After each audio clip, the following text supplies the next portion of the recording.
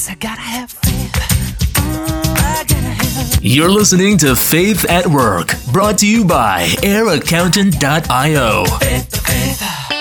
Outsourced controller and bookkeeping services. Now to our host, Carl Grant. Welcome to Faith at Work.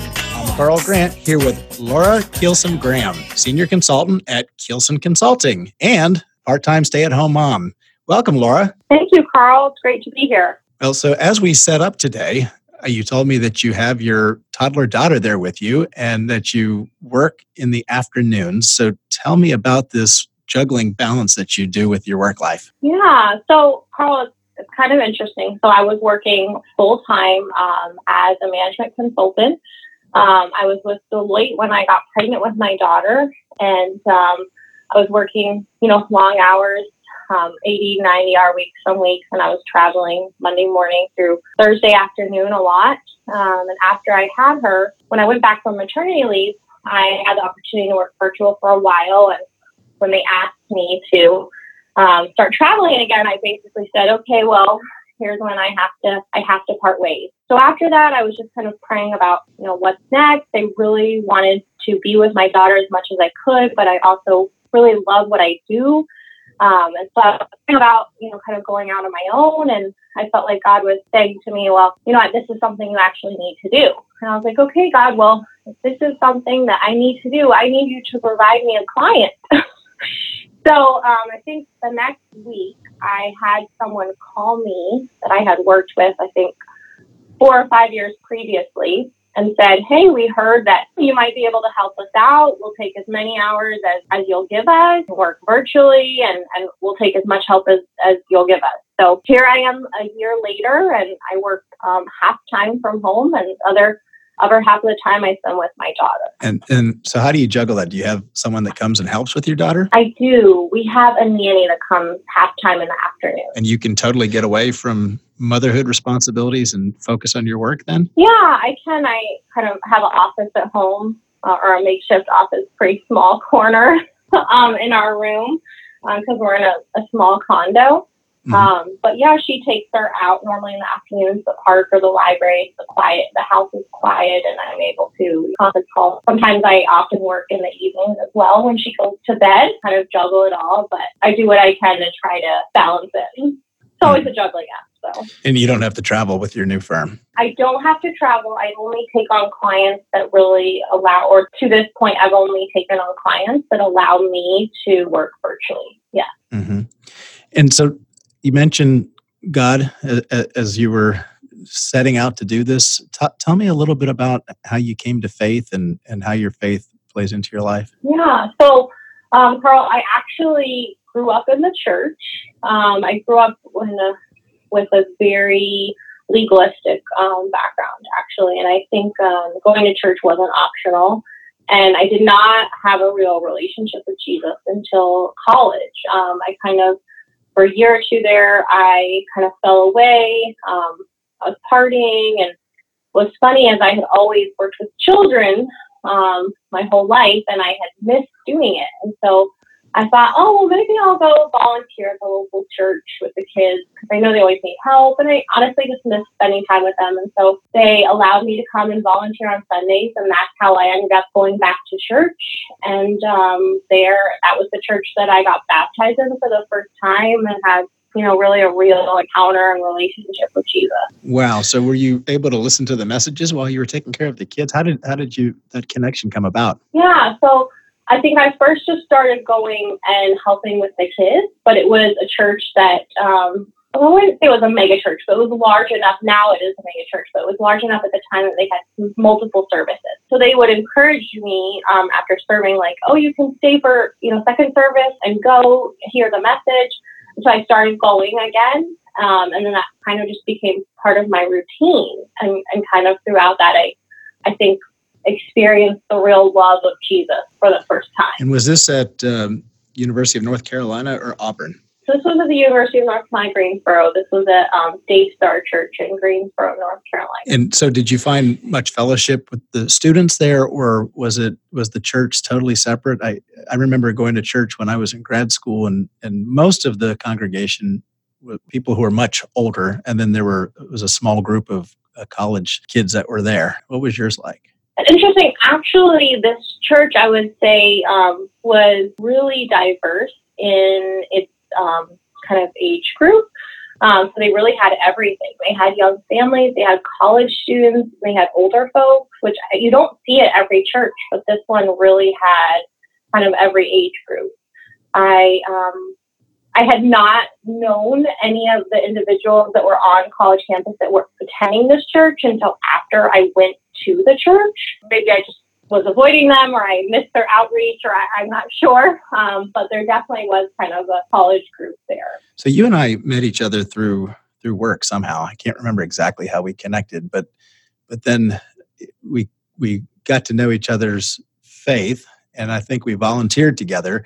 And so you must be integrating your faith with your work for us to have connected on that level. Tell me a little bit about how you do that. Yeah. So it's funny because I remember really vividly how we met. I was in a sales role at the time. I had met you as like a prospecting meeting, so to speak, and you had started to talk about your faith, and so I started talking about my faith, and you told me about the ministry that you do with the youth prison.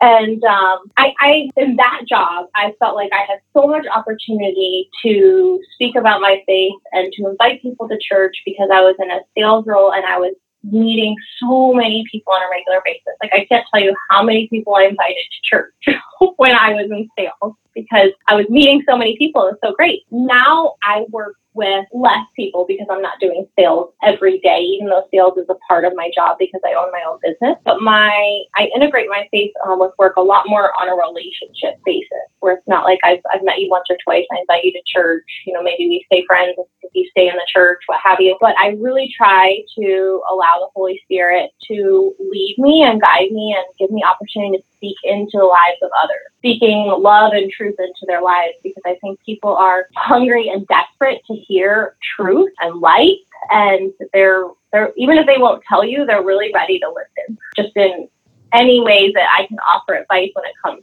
to parenting or relationships or marriage, anything. God's kind of given me opportunity to speak into people's lives, or even praying for someone. I'll mention casually, I'm praying for your wife. When I found out, that one of my clients' owners' wife has MS, and so I said, I just want you to know I'm praying for her, and I don't even know if she's gotten better, but I still regularly pray for her and believe that God can touch her and heal her. Well, I'm sure that it had an impact. So you were at Parker and Lynch when we met, were you not? Yes, that's right. Glad you have a better memory than me. I meet too many people, and the details of how I met somebody or who introduced us and so forth are a little fuzzy. I wish I had a better system, but I do remember somehow after meeting you wanted to go into the juvenile detention center with me, which was very odd because most people don't want to go in there. I certainly didn't want to go in there when I was first asked to go, and particularly as a young woman going into that facility, it can be a little intimidating. It's mainly guys and rough guys at that, and it can be a rough audience. But you went in there and you bravely shared your testimony. What was that like for you? I have to say it did feel. I was a little nervous going in there, not in advance, because I felt like the Bible is really clear about visiting people in prison. It's something we're called to, and I had read it in my Bible, and I hadn't done it before, and you had given me a clear opportunity to do this, and so I was like, I need to say yes. I remember when I went there for the first time, and they're like, throw all your stuff in the locker, and they're like walking you through with a guard, and I was like, okay, what is this going to be like? I'm going to be okay. But you were there, and that really helped as well. But after the first time, I think it was fine. And I kind of knew what to expect. How many times did you go in there? I can't even remember. I remember you went, but I don't remember how many times. I don't remember. I didn't count, but I know I did it with you until I moved away from DC out to California. I think I came with you once a month for about a year. I've been doing it for 20 years, so it's a lot of years. Wow. But the last time we went in, we had the most amazing experience. At first, I wasn't sure how it was going to go because I had all the kids were Hispanic and originally Spanish speakers. In fact, one of the kids didn't even speak English, and so I was a little nervous about how's this going to work. And about halfway through the discussion, we switched to Spanish. I don't speak Spanish, but I had the kids reading Bible verses in Spanish, and they lit up. It was unbelievable. Wow. And the one kid who couldn't speak English was now engaged, and it was just an amazing experience. So look, you talked a little bit about your passions outside of work. You said you love to do creative things. Talk a little bit about your creative outlets, and you talked about making things beautiful too. And I thought that was pretty. It seemed like putting your faith into work through creativity. Yeah, so it's something that I do really every chance that I get. I love to make things look beautiful. My husband jokes that he can tell when I've walked through a room because it's suddenly clean and decorated. But I really try to make sure that when I'm doing something, I try to think about, and I don't always do this well, but I try to think about being intentional with my time and my passions, and that, am I really using this for good? Or am I using this for my own selfish gain? Or am I using this to glorify God and help and bless others? So I've tried to kind of use my passions for God. So right now, one of the bigger things that I do is I plan women's events for my church 4 times a year. So once a quarter, we actually have one tomorrow evening where I kind of oversee the whole thing and then, decorate, coordinate the food and all the people. And it always turns out really nice. But I always think about, like last night I was going through, we're having a big trivia event. And I was going through, and instead of just Googling trivia questions that people I didn't feel like were going to really benefit from, like what's the second book of the Bible? I was like, okay, what are the fruits of the Spirit? And, what does Jesus say to us about, what is the condition he puts on us of when we should be able to expect miracles and move mountains in our lives, so that these women are, hearing these things that help us in our faith every day. So yeah, I think that God, makes things beautiful. He's the ultimate author of beauty, and he makes everything beautiful in its time. And I'm so grateful when he allows me to kind of come in and make things beautiful, even when it's in a small way. Well, thank you so much for joining us today. Laura Keelson Graham, Senior Consultant at Keelson Consulting and stay-at-home mom, which is just as important, actually more important than the other work. So I thank you for joining us. And I want to encourage our listeners to download past episodes of our show on our podcast, which can be found on all major podcasting platforms. It's Faith@Work. You can go to Apple iTunes or Spotify, any of those platforms, and find us. And then also find us on Facebook at Faith at Work. That's AT Work. I think it's Faith at Work Radio is the full name. Thank you very much, Laura. Thank you, Carl. Have a great day. Bye-bye. Yes, I gotta have faith. You have been listening to Faith at Work with Carl Grant, brought to you by AirAccountant.io.